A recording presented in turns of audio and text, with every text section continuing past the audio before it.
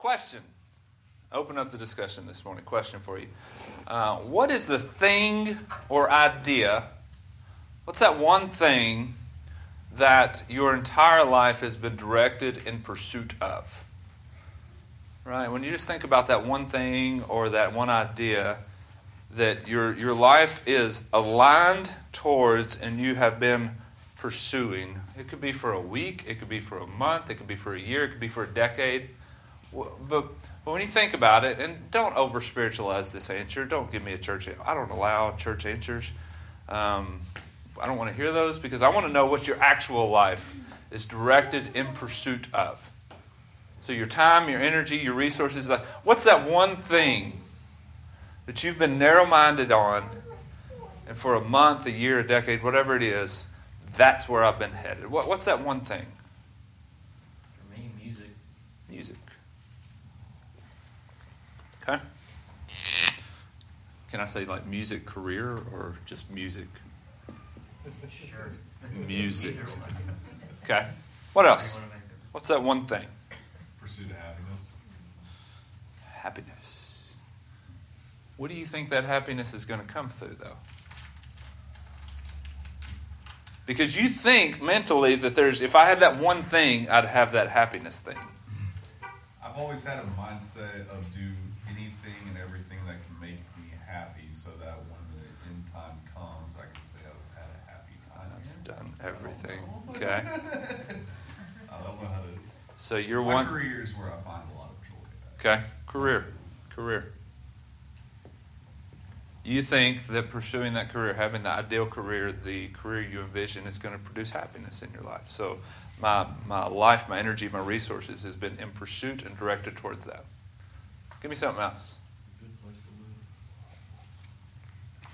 live. A home.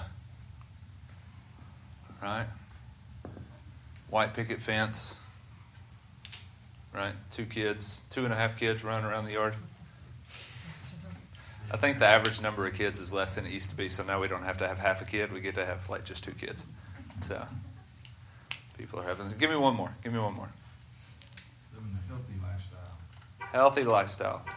Somebody is pushing their button, right? So physical health. Physical health, well-being. Okay. Health and wealth. Health and Health wealth. and wealth. Ah, man. We got to be one of them health and wealth preachers this morning. Do what? Been involved, been a parent. Okay, so parenthood, children, family. Can I call it parenthood? Mm-hmm. Is that okay? Was that Steve Martin? Okay. I'm sorry. We went from health and wealth to Steve Martin. Things happen around here. All right, so let me ask you this question. And those of you that didn't answer, you're heathens. No, I mean, you've got it in your mind. You know what you're thinking. What if I told you that you could have this one thing tomorrow? It can be given to you tomorrow. You can have it. But God won't go with you. You can have this, but you can't have Him. Now, I'm not changing your eternal situation. Let's suppose for a moment that you still have security in Christ, presence of heaven, presence of God in eternity. But I'm talking about everyday life. You can have this tomorrow, but you won't have Him with you. No way. Would you take it? All of that can go away tomorrow. But if you have God, Okay. Somebody else a little slow to answer? I would like health and wealth, but the void of not having God in my life, I would feel, sad and empty. Okay. And I like the peace and joy of God more so than things that I mentioned, because the level of peace and comfort that comes with it. Mm-hmm. I feel like I'd be able to have that feeling of being lonely a lot quicker. Right. Okay.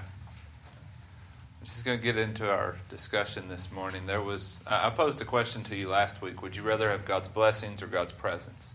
If you could have all God's blessings, but you wouldn't have God's presence, would you take it? Which one would you rather have? And I think in this way, it's laid out for you in a very direct way. That one thing you're pursuing, you can have it tomorrow, but he's not with you. Right? It's just another way of asking the same question. Moses and Israel in the book of Exodus were faced with this exact situation. They were faced with this very dilemma came like crashing into them, and they were asked this one question. This one scenario was proposed to them. Somebody, y'all help me create a timeline real quick. Old Testament timeline in the book of Exodus. So those of you that have read the book of Exodus, I need your help right now. So let's create a timeline from Exodus, starting the beginning. I'll give you the first step.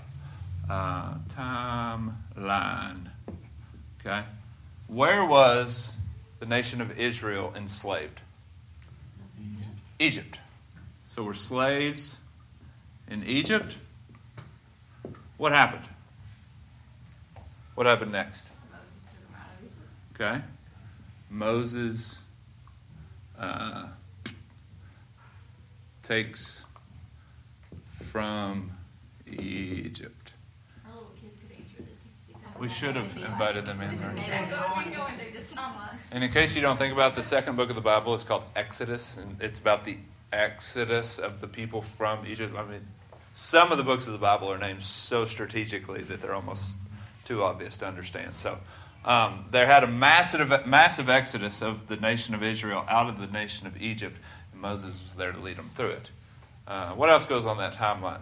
What they do as soon as they left? Entered the wilderness through Red Sea. They walked through the sea, through the Red Sea, as if they were on dry ground. The book of Exodus says that God parted the waters and the nation of Israel walked through as on dry ground, and Egypt pursued them and was swallowed up. Was swallowed up by the sea. Then, as soon as they get into the wilderness, like Mark said, Moses does something. What does Moses do as soon as they get into the wilderness? I already gave you part of it. Moses, what? Goes up the mountain. What mountain? Moses on Sinai. Man, I spelled this wrong. Spell check got me on Sinai multiple times last night. So praise Jesus, there is no spell check on the whiteboard. So spends 40 days on Mount Sinai receiving the law and 10 commandments. Okay? Right on. Y'all know what that means. So, 40 days. Here's where our timeline is going to lead us. When he comes down off the mountain, what's going on? There is a golden calf worship service going on. Right? Golden calf incident found in Exodus chapter 32, which is where we're going to start our time together in the scriptures this morning. But Moses had been up there for 40 days. For 40 days, and people begin to get restless. They begin to get restless, and they're like, Aaron, why don't you do something for us? Moses' brother Aaron, I need you to help us out. We need you to create a God for us.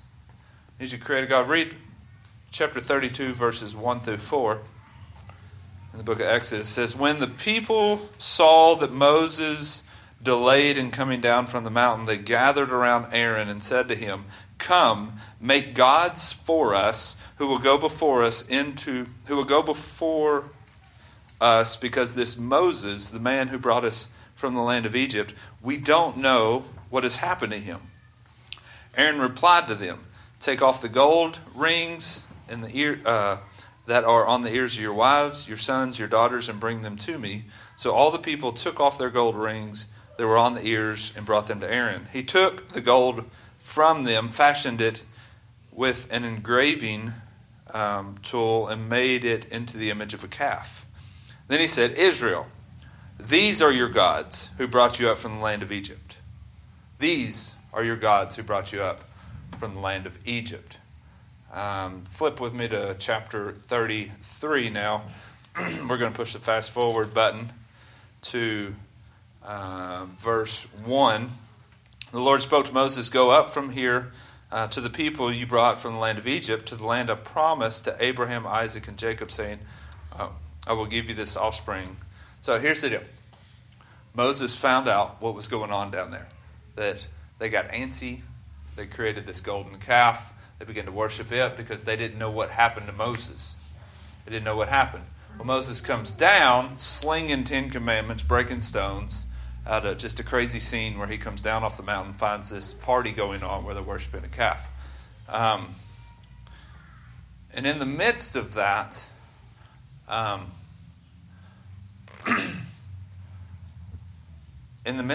God tells them, I'm not going. He says, he cuts them a deal in chapter 33. He says, "Go up from here to the land that I had promised you. I will send an angel ahead of you and will drive out the Canaanites, Amorites, Hittites, Perizzites, Hivites, and Jebusites.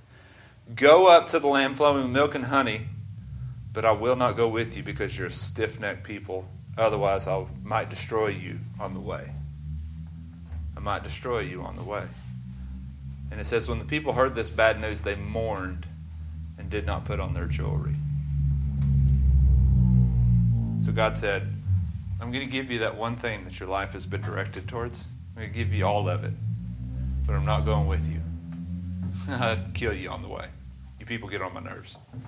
You're stiff-necked, you're hard-hearted, you're just quick to turn.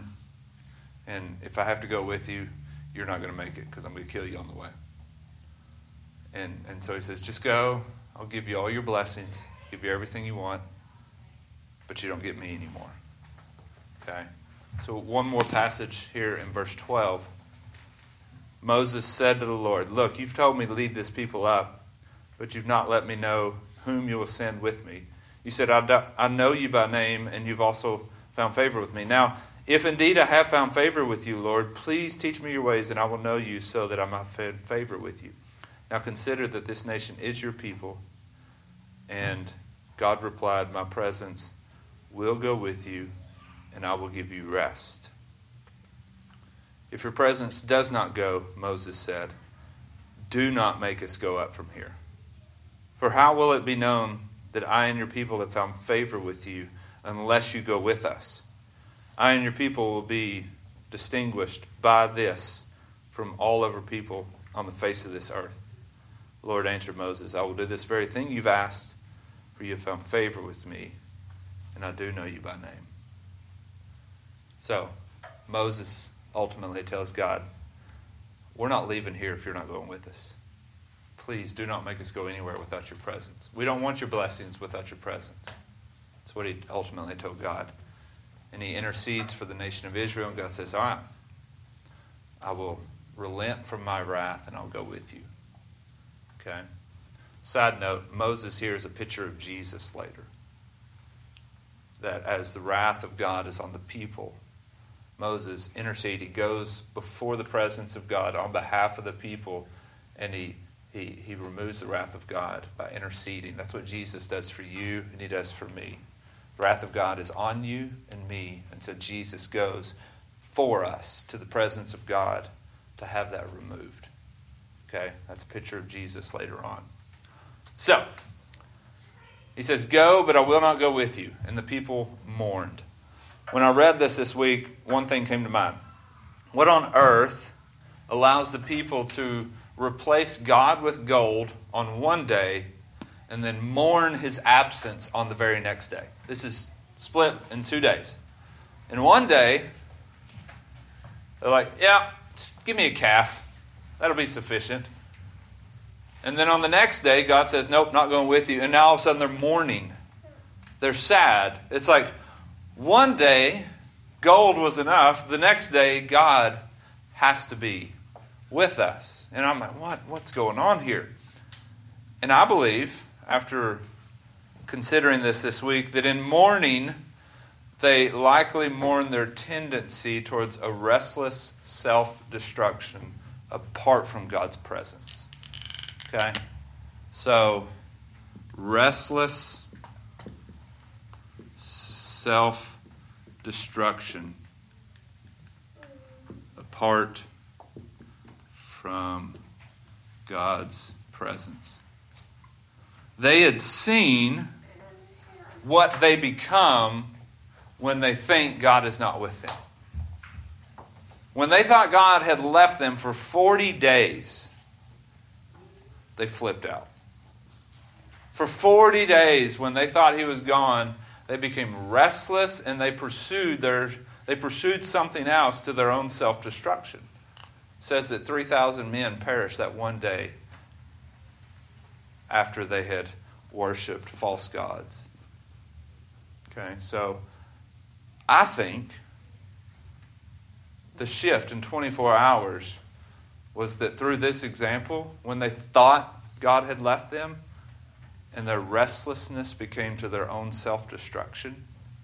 Now when they heard that God was not going to go with them anymore, they knew they would destroy themselves no matter what they had. No matter what blessings they were given, no matter what one thing they'd been pursuing, for them it was the promised land. Go into the promised land, I'll give it to you, you'll have everything you want, milk and honey and all these good things.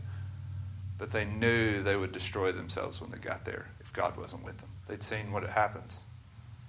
They'd seen how the story ends.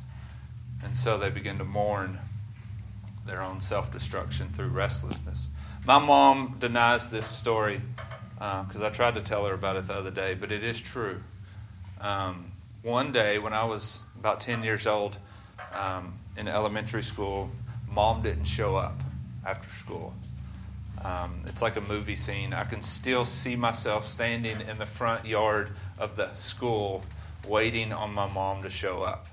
Now, of course, Mom has rose-colored glasses and doesn't think that she would leave her son alone at school, but she did. She did. And apparently I was so traumatized that I still see myself standing in front of that door. One by one, kids would get in the car and they would leave. Another one would get in the car and they would leave. And with every kid that would leave, my restlessness increased. Because, oh crap, Mom has forgot me. She's gone. Where's she at? 10 years old, and you think that your mom has left. You begin to search for security in whatever you can. Do you know? It's like can I grab a teacher? What do I grab? It's like, where's my security blanket? You're searching for security because when you think your mom has left you, your restlessness increases and you want to find security somewhere. So here's the question for you. Why do you think Israel became restless when they perceived that God had left them? Right? So you see 10-year-old me standing out in front of my elementary school, and you understand, you comprehend why I would freak out. But why would Israel feel that same restlessness when they perceived that God had abandoned them? What do you think? They knew without him they couldn't make it. Okay. It's like, this is the one that's brought us up out of Egypt. This is the one that parted the sea. We are not sufficient in our own to do this. So now we have to have a security blanket found in something else. So now let's create our own God. There's no way we can do this. I'm 10 years old. I can't even feed myself. Right? I think they had that same feeling. What else? Why do you think Israel grew restless when they perceived that God had left? They weren't comfortable. How so? They were in the middle of the desert. Okay. Uncomfortable in foreign wasteland, right? Here we are. We've been dropped off in the middle of the desert, and the one who brought us here is gone. Never been here before, don't know our way out. It's just a hopeless situation. What else? Why do you think they became restless when they perceived God had left them?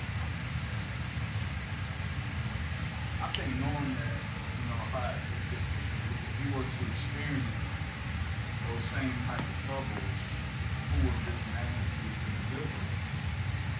And I think that's our personal life. When we run into issues and problems, God delivers us. It becomes a testimony of His blessings, but also knowing that if we regress or if we fall back or if we create an idol or if we forget about Him in some type of way, who is it to bring us out if we do fall to it, if we do fall? You know, just seeing God's miracles and His miraculous powers, you know, it's hard to shake that out of your conscious mind. You know, so I believe that had an effect on the minimum. So you'd seen the power of your God. You'd seen His freedom that He's brought you out of your old life into a new life. And where'd He go? Where'd He go? Right. So, He said, verse 16, it says, "How will it be known that I and your people have found favor with you unless you go with us?" How will it be known that we found favor with God unless God is with us? Two observations in this. Number one, stuff does not equal favor. He already offered them the promise. He already offered them the one thing. And they said, just because we have stuff doesn't mean we have favor. Okay? So your health and wealth, prosperity concept, just because you got a lot of stuff doesn't mean you have God's favor. Just because you got a lot of money doesn't mean you have God's favor. Just because you've achieved that one thing doesn't mean you have God's favor. Okay, they said, how will we know that we have your favor if we don't have your presence? We won't know. Second thing is, children find security, worth, and courage from presence and approval. Think about children with their parents. As a parent, you can give your kid all the stuff they want, but it doesn't breed security, it doesn't breed courage, it doesn't breed self-worth. If you want your child to have security, worth, and courage, you have to give them your presence and your approval. Right? Because if dad's not gone, it doesn't matter what dad leaves, they still question their value. They still question themselves. They still have fear and doubt that drives their emotions. And that's what their relationship with their Heavenly Father is. It's like, ultimately they're saying, Dad, I don't want all the toys. I find all my courage and all my value in your presence. I don't care if I have all my dad's stuff. If I don't have my dad, what benefit is the stuff? And that's ultimately what Israel's saying in this time. I don't want your stuff. I want you. Because my courage comes from you and your approval of my life. How will I know that you approve of my life if you're not with me? You can write me letters and send me notes and tell me how much you love me and send me gifts on my birthday, but if you're not here when I wake up in the morning, how do I know who I am? I don't. It's the presence of my Father that gives me identity and courage to live out my purpose every day. So you can have all God's blessings and find yourself insecure, devalued, and fearful. You can have all this, but you can have your one thing, and you can wake up every day a scared little baby. You can wake up every day feeling like a 10-year-old left in the schoolyard because your mama didn't show up. Right? My mom eventually showed up. She came and got me. I am loved by my mom. I survived. How did I know when my mom had come to get me, but I saw her car pull up? Now that's a simple thing. I knew my mom had come to get me when I saw her car pull in, but that poses another question when we get into the passage here in Exodus 23. How do they know God is with them? Their daddy didn't pull up in his car. He didn't roll up in his Chevrolet. So how do they know if God's with them or not? How do they know? He rolled up in a cloud. He what? He rolled up in a cloud. Rolled up in a cloud. There was a cloud by day that went ahead of them. And at night the cloud turned to a fire. And it says that as they traveled through the wilderness, there was a cloud that led them on their path. And at night, He lit their way so they could continue to travel through the darkness. That's what the book of Exodus says happened as they traveled through the wilderness. A cloud by day and a fire by night. And interestingly enough, when they crossed the Red Sea, and that's water. And you got people crossing the Red Sea. Interestingly enough, you got a bunch of people. That's the nation of Israel. You got the cloud that goes in front of them. When their father needed to protect them and not just guide them, it says that's the one time that the cloud went behind them so that the nation of Egypt could not pursue them. How did they know that God was with them? The presence of the cloud by day and the fire by night. He was not only a guide, but He was a protector, and they physically saw Him with them. So what they're ultimately saying is, we can get to the land, but if we no longer see You with us, it's not worth it. Because You're our guide. You lead us day by day. You tell us when to stop. You tell us when to go. You tell us when to stay. You shift because You come behind us when we need somebody between us and the enemy. And then You go in front of us when we know when to go and when to stay. And if we don't have You, we're going to grow restless. And if we don't see the cloud, if we don't know the presence of God's with us, we're going to self-destruct. We're going to self-destruct. The pillar of cloud by day and the fire by night was their omniscient guide. He's their all-knowing guide. There are many seasons that came after the one we're reading. Here's the deal.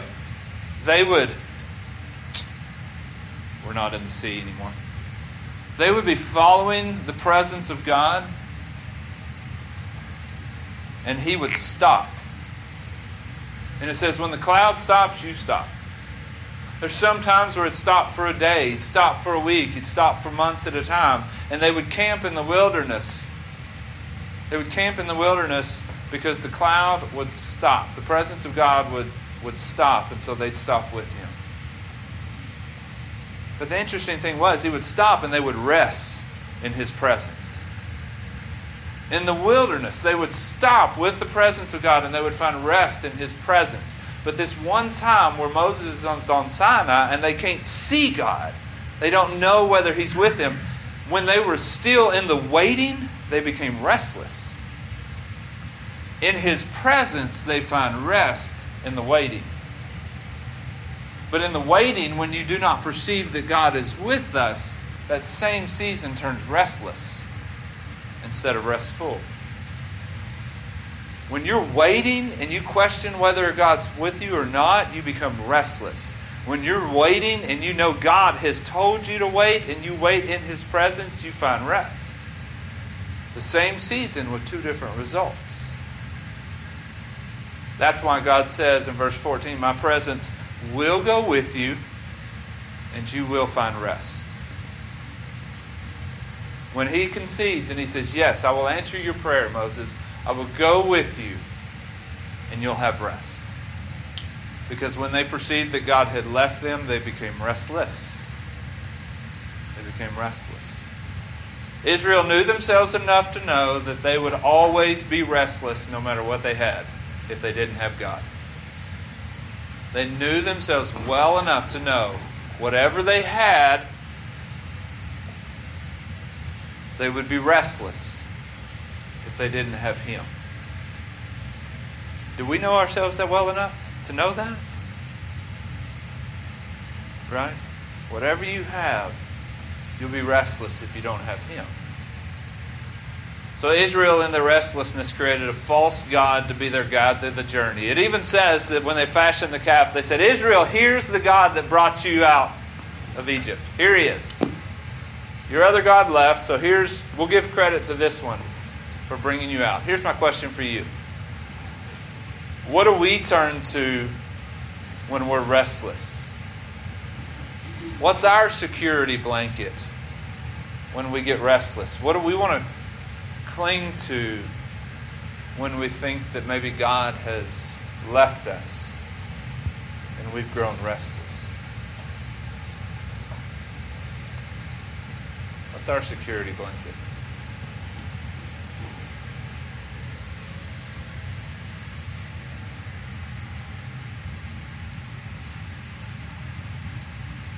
Just think about it. Tap into that. You're in a season. And God has led you to a point, or you've arrived at a point, and then everything stops. And the longer that season stops, the more you question His presence. Where'd He go? What's He doing? I don't see anything going on. I don't know what's happening. And you begin to grow restless because God's not moving on your behalf, because things aren't happening on your behalf. And here you are, increasingly growing restless. What do you turn to when your Heavenly Father doesn't seem to be leading you in your journey? Busy schedule. I got to make something happen. I got to do something. Let me start. If God's going to stir it up, let me stir it up by doing something. Let's get busy about it. Let's get busy. Let's make it happen. Let's make it happen. Let's do stuff. Just people sometimes. I've been through times where it's like I immediately had to go talk to somebody or have somebody like physically talking to me. Yeah. Which is obviously not God's given us people, right? But I kind of thought about that last night too, and I'm like, sometimes the people we turn to convenient connections. Yeah. And it's like people I know, they'll comfort me, like they're not going to give me the truth necessarily. They'll tell you what you want to hear. Exactly. Affirm everything that jump on the bandwagon. Mm-hmm. Give me people that are convenient. In a season of waiting where I begin to question and get restless, surround me with yes men. Surround me with comforters. That can be unhealthy relationships. You can, like if you're in a season, I'm go back to this, in a season of singleness, and if you grow restless thinking that God's not moving on your behalf, just give me somebody. I don't care if it's a healthy relationship or not. I'm going to let somebody be my security blanket. Right? And then you find yourself in the presence of self-destructing relationships. Or it can be comforters. And what you got? I just kind of want to go on. I don't know if I'm going to jump ahead of you or anything, but it's like I went through a period where it's like I was very restless, like day in and day out. And I just remember this one day, I just like wanted to go play my drums to do that. And it's like I realized like I couldn't do that. And I started freaking out. And it's like I had to like go like chug a beer, I do something, it's like I do something like get my mind off of it. And I started talking to this person. It's my I guess sister-in-law now, and she's a yes man, she definitely is not godly and stuff like that. But she'll comfort me and she'll tell me it's okay, and she'll confirm my drinking and stuff like that and all that stuff. But it's like I just look back at like that's how it was, and it's it's weird that you're saying all this. It's like God really wasn't, like in a lot of ways He wasn't with me in those moments. I mean He was, but it's like I so much didn't turn to Him, and it's like now it's like really my answer to that is it's like the good church answer. It's like you can like grab onto word, that's just comforting, and I had stuff recently happen where it's like I started slipping into these like panic or like I screw everything up, but it's just like no, that's not true. It's a lie. It's a lie. And you realize it's like God's love, it's like it's immeasurable. It's like the width and height and depth, and it's like it's insane how much He loves us, and yeah, all these words out there. There's so much of the word that's just like comforting, and I've started discovering what that feels like to actually to be in those situations and actually like open up the Bible and go to those. Like I know where it's at. I could read it. I'm like, this is the truth. This is the truth. You know what I mean? And it is. It's like meditation and remembrance, and there's so much of it. It's like too much before I'm like, I know what the word says, but you really don't. You forget it. But yeah, I found so much more comfort in it, so much more peace, and it's a movement you have to make. You know, it's not just he didn't just come. You don't just say, God help me, and he helps you. It's like you gotta like turn to him. But you begin to, in your restlessness, you begin to believe. It's like Derek just said. It's you hear these voices saying he's gone, he's quit, he's left you, and you have to consciously rehearse. It's just like we said last week. I don't feel your presence, but I know you're present. Because sometimes when you feel like God has left, God has just stopped. He's just waiting, and he's asking you to wait. But in the waiting, you become restless and you think he's gone. It's a fine line between the two. A season of waiting turns into a season of restlessness. And when he's saying, I'm with you, and I want you to rest right now, the cloud has stopped. And no matter where he stops, he just says, I want you to stop with me, and I want you to rest. But when you begin to question, the voices begin to tell you, he's gone. He's gone. You're alone. You better do something. You better do something. Why don't you make that phone call? Get that person. Get that yes man. Get that convenient relationship going again. Why don't you need to get busy producing something. Get busy. Make something happen. Pursue that one thing. God stalled out. God left. So you pursue that one thing. And in pursuing that one thing in your busyness, you actually leave the presence of God and you leave that season of rest behind. When he said, I hadn't left you. I just wanted you to stall out for a little bit to regain yourself, to regain your energy, to regain out of my presence your rest so that in the next season you'll be equipped. You'll be equipped. But we get busy. We get busy. Sometimes we take the easy way out. Sometimes in the season of waiting, worry becomes our security blanket. I'm just going to worry. I'm just going to use up all my energy just worrying. That's my security blanket. I'm just going to worry. Man, it's restless. It's restless in our worry. Right?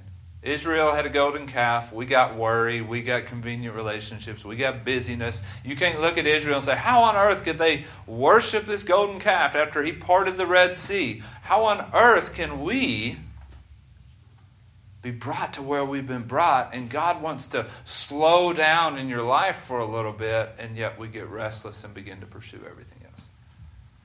I've seen this passage like a whole new light this week. Because I always looked at them with judgment. So how on earth can they do that? But when you realize it's built out of their insecurity, and when they believed that God did miraculous things, but then they also believed that he was gone. And how insecure do we become when your Heavenly Father leaves you and you begin to think that he's no longer with you? We self-destruct. We self-destruct. Sometimes God moves fast. Sometimes he seems to be still, and we can often misunderstand stillness for absence. Okay. Stillness, absence. Sometimes we mistake the two. God is still. You think he's gone. Okay? And when you think he's just still, you can rest. When you think he's gone, you'll get restless. Okay. So I believe someone needs to hear this right now. Your season is not to be one of restlessness. You can rest right now. Right? The season you're going through is not supposed to be a season of restlessness. It's supposed to be a season of rest for you. God is still with you. I know you're restless. I know you're anxious. I know you're fearful. I know you need security in something because the one thing you're pursuing doesn't seem to be getting closer. God doesn't seem to be moving on your behalf. It's not time to get restless. God intends this to be a season of rest for you. And if you will believe that He is still with you, you can rest in this season, and God will do what He intends to do in your life through it. This is not supposed to be a season of restlessness. It's supposed to be a season of rest. Okay? So who's restless right now? Mark says he's restless. I get, there's a lot of things that come to mind. And for me, going back to what you said with God, in that still time, God is equipping me. So I find myself when I'm restless that I'm not totally committed and trusting God for that thing. And so I'm always reminded that in that still, or in the time where God, or when I think God is not moving, I notice that that's a time where God is equipping me. God is developing me, God the character. God is strengthening my soul, strengthening my mind through His Word. But the restlessness is, I want to move in Mark's time. And that, for me, that could be a challenge, because I want to get there 30 seconds. But the question that we got to ask her, I think we can all sympathize with that, but let me ask you a question of repentance right now. Do you want to move in your own timing, or do you want to move in God's presence? I'm moving God's presence. All right, then can we repent of our own timing right now? Can we turn and have a new way of thinking? Can we confess that you're restless? Right now, just give me a hand raise that says, I'm operating in restlessness right now. Okay? So everybody with your hand raised, can you don't have to confess to me, can you confess to God that your restlessness is not out of His will, but He intends this to be a season of rest? And can you confess to Him that the only reason you're restless is because you have a timing predetermined in your head for which you will arrive at this destination, and you have chose to pursue your own timing over His presence?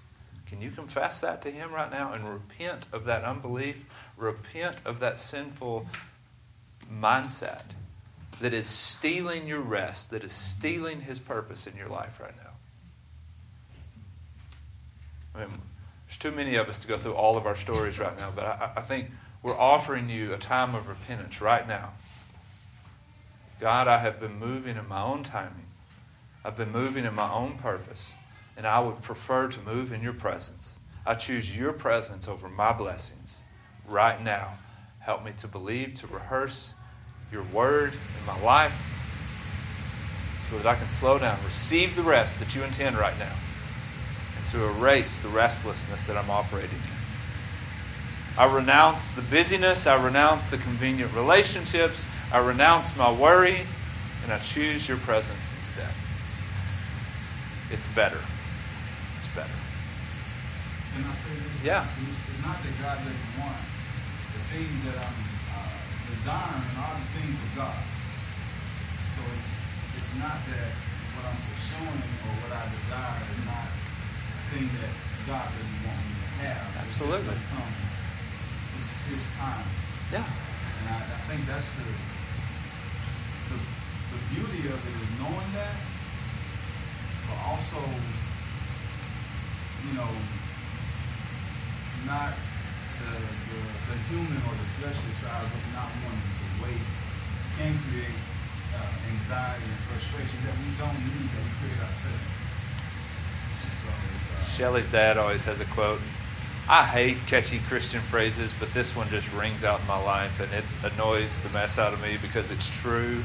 It's that God's never late, but He's never early. It's like, I don't even know what that means. But He's always right on time, right? He's never late.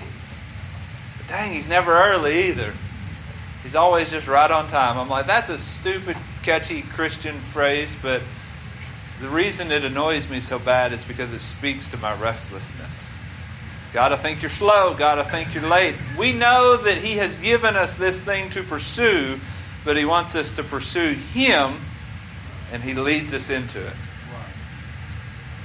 He wants us to pursue His presence, and He leads us into our thing.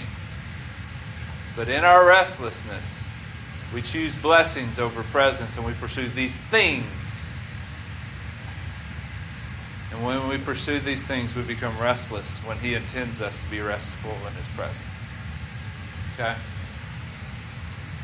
God's presence is the distinguishing mark for God's people from all other people on earth. So this is the last thing I want to tell you this morning. He says in verse 16 to 33, I and your people will be distinguished by this. That's your presence from all other peoples on the earth. That's the one thing that sets God's people apart from every other people. God's presence. God's presence. It's not how good you are morally. It's not anything other than God's presence. That's the one distinguishing mark from all other people on earth.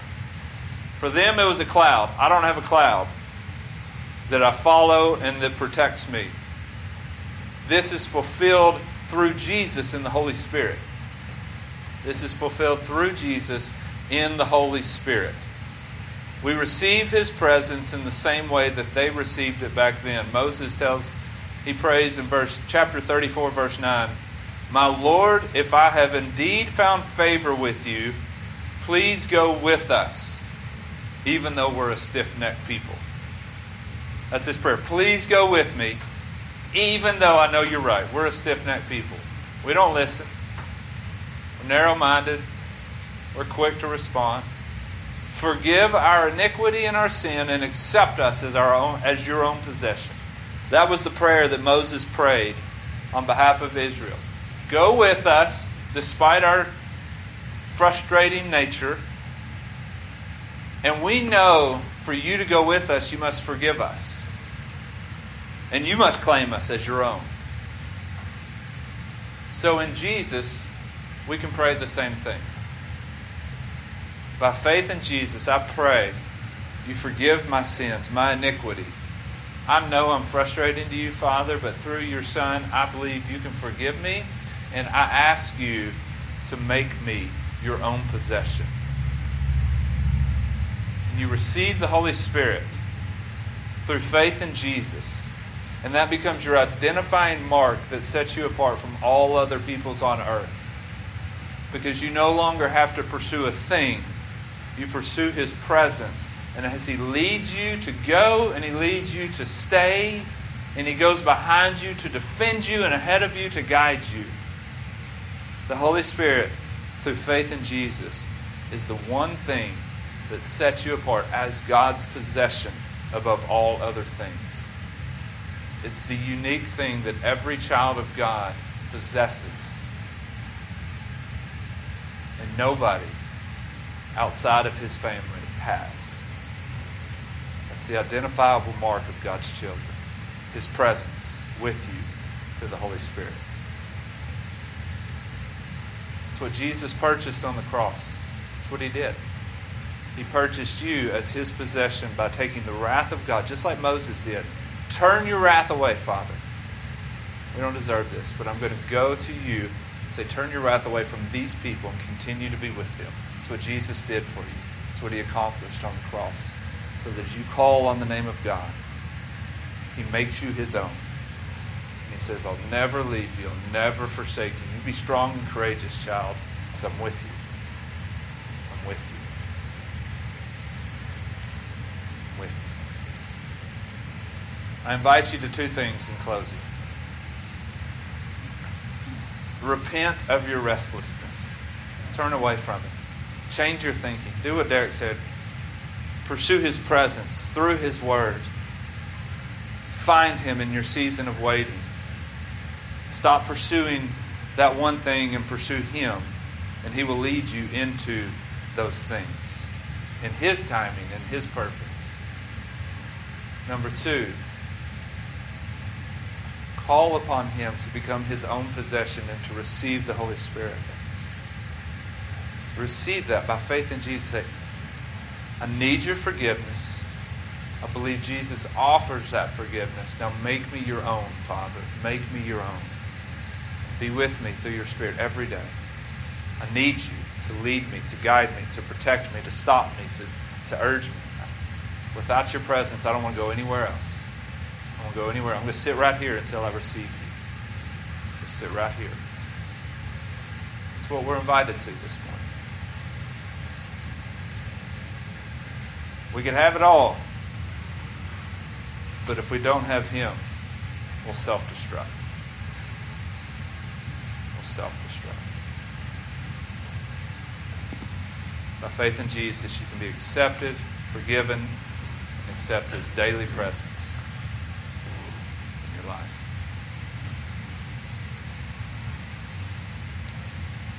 Anybody got a final word before we close in prayer? Anybody want to make a move this morning? Anybody want to step up by faith and say, you know what? This is what I'm going to choose. I'm going to choose God's presence right now. Do you have a course of action that you need to take today? And you want to step out by faith and confess your repentance verbally so that we can support you as a family? I need to take this step today. I need to do this thing today. Does anybody have that?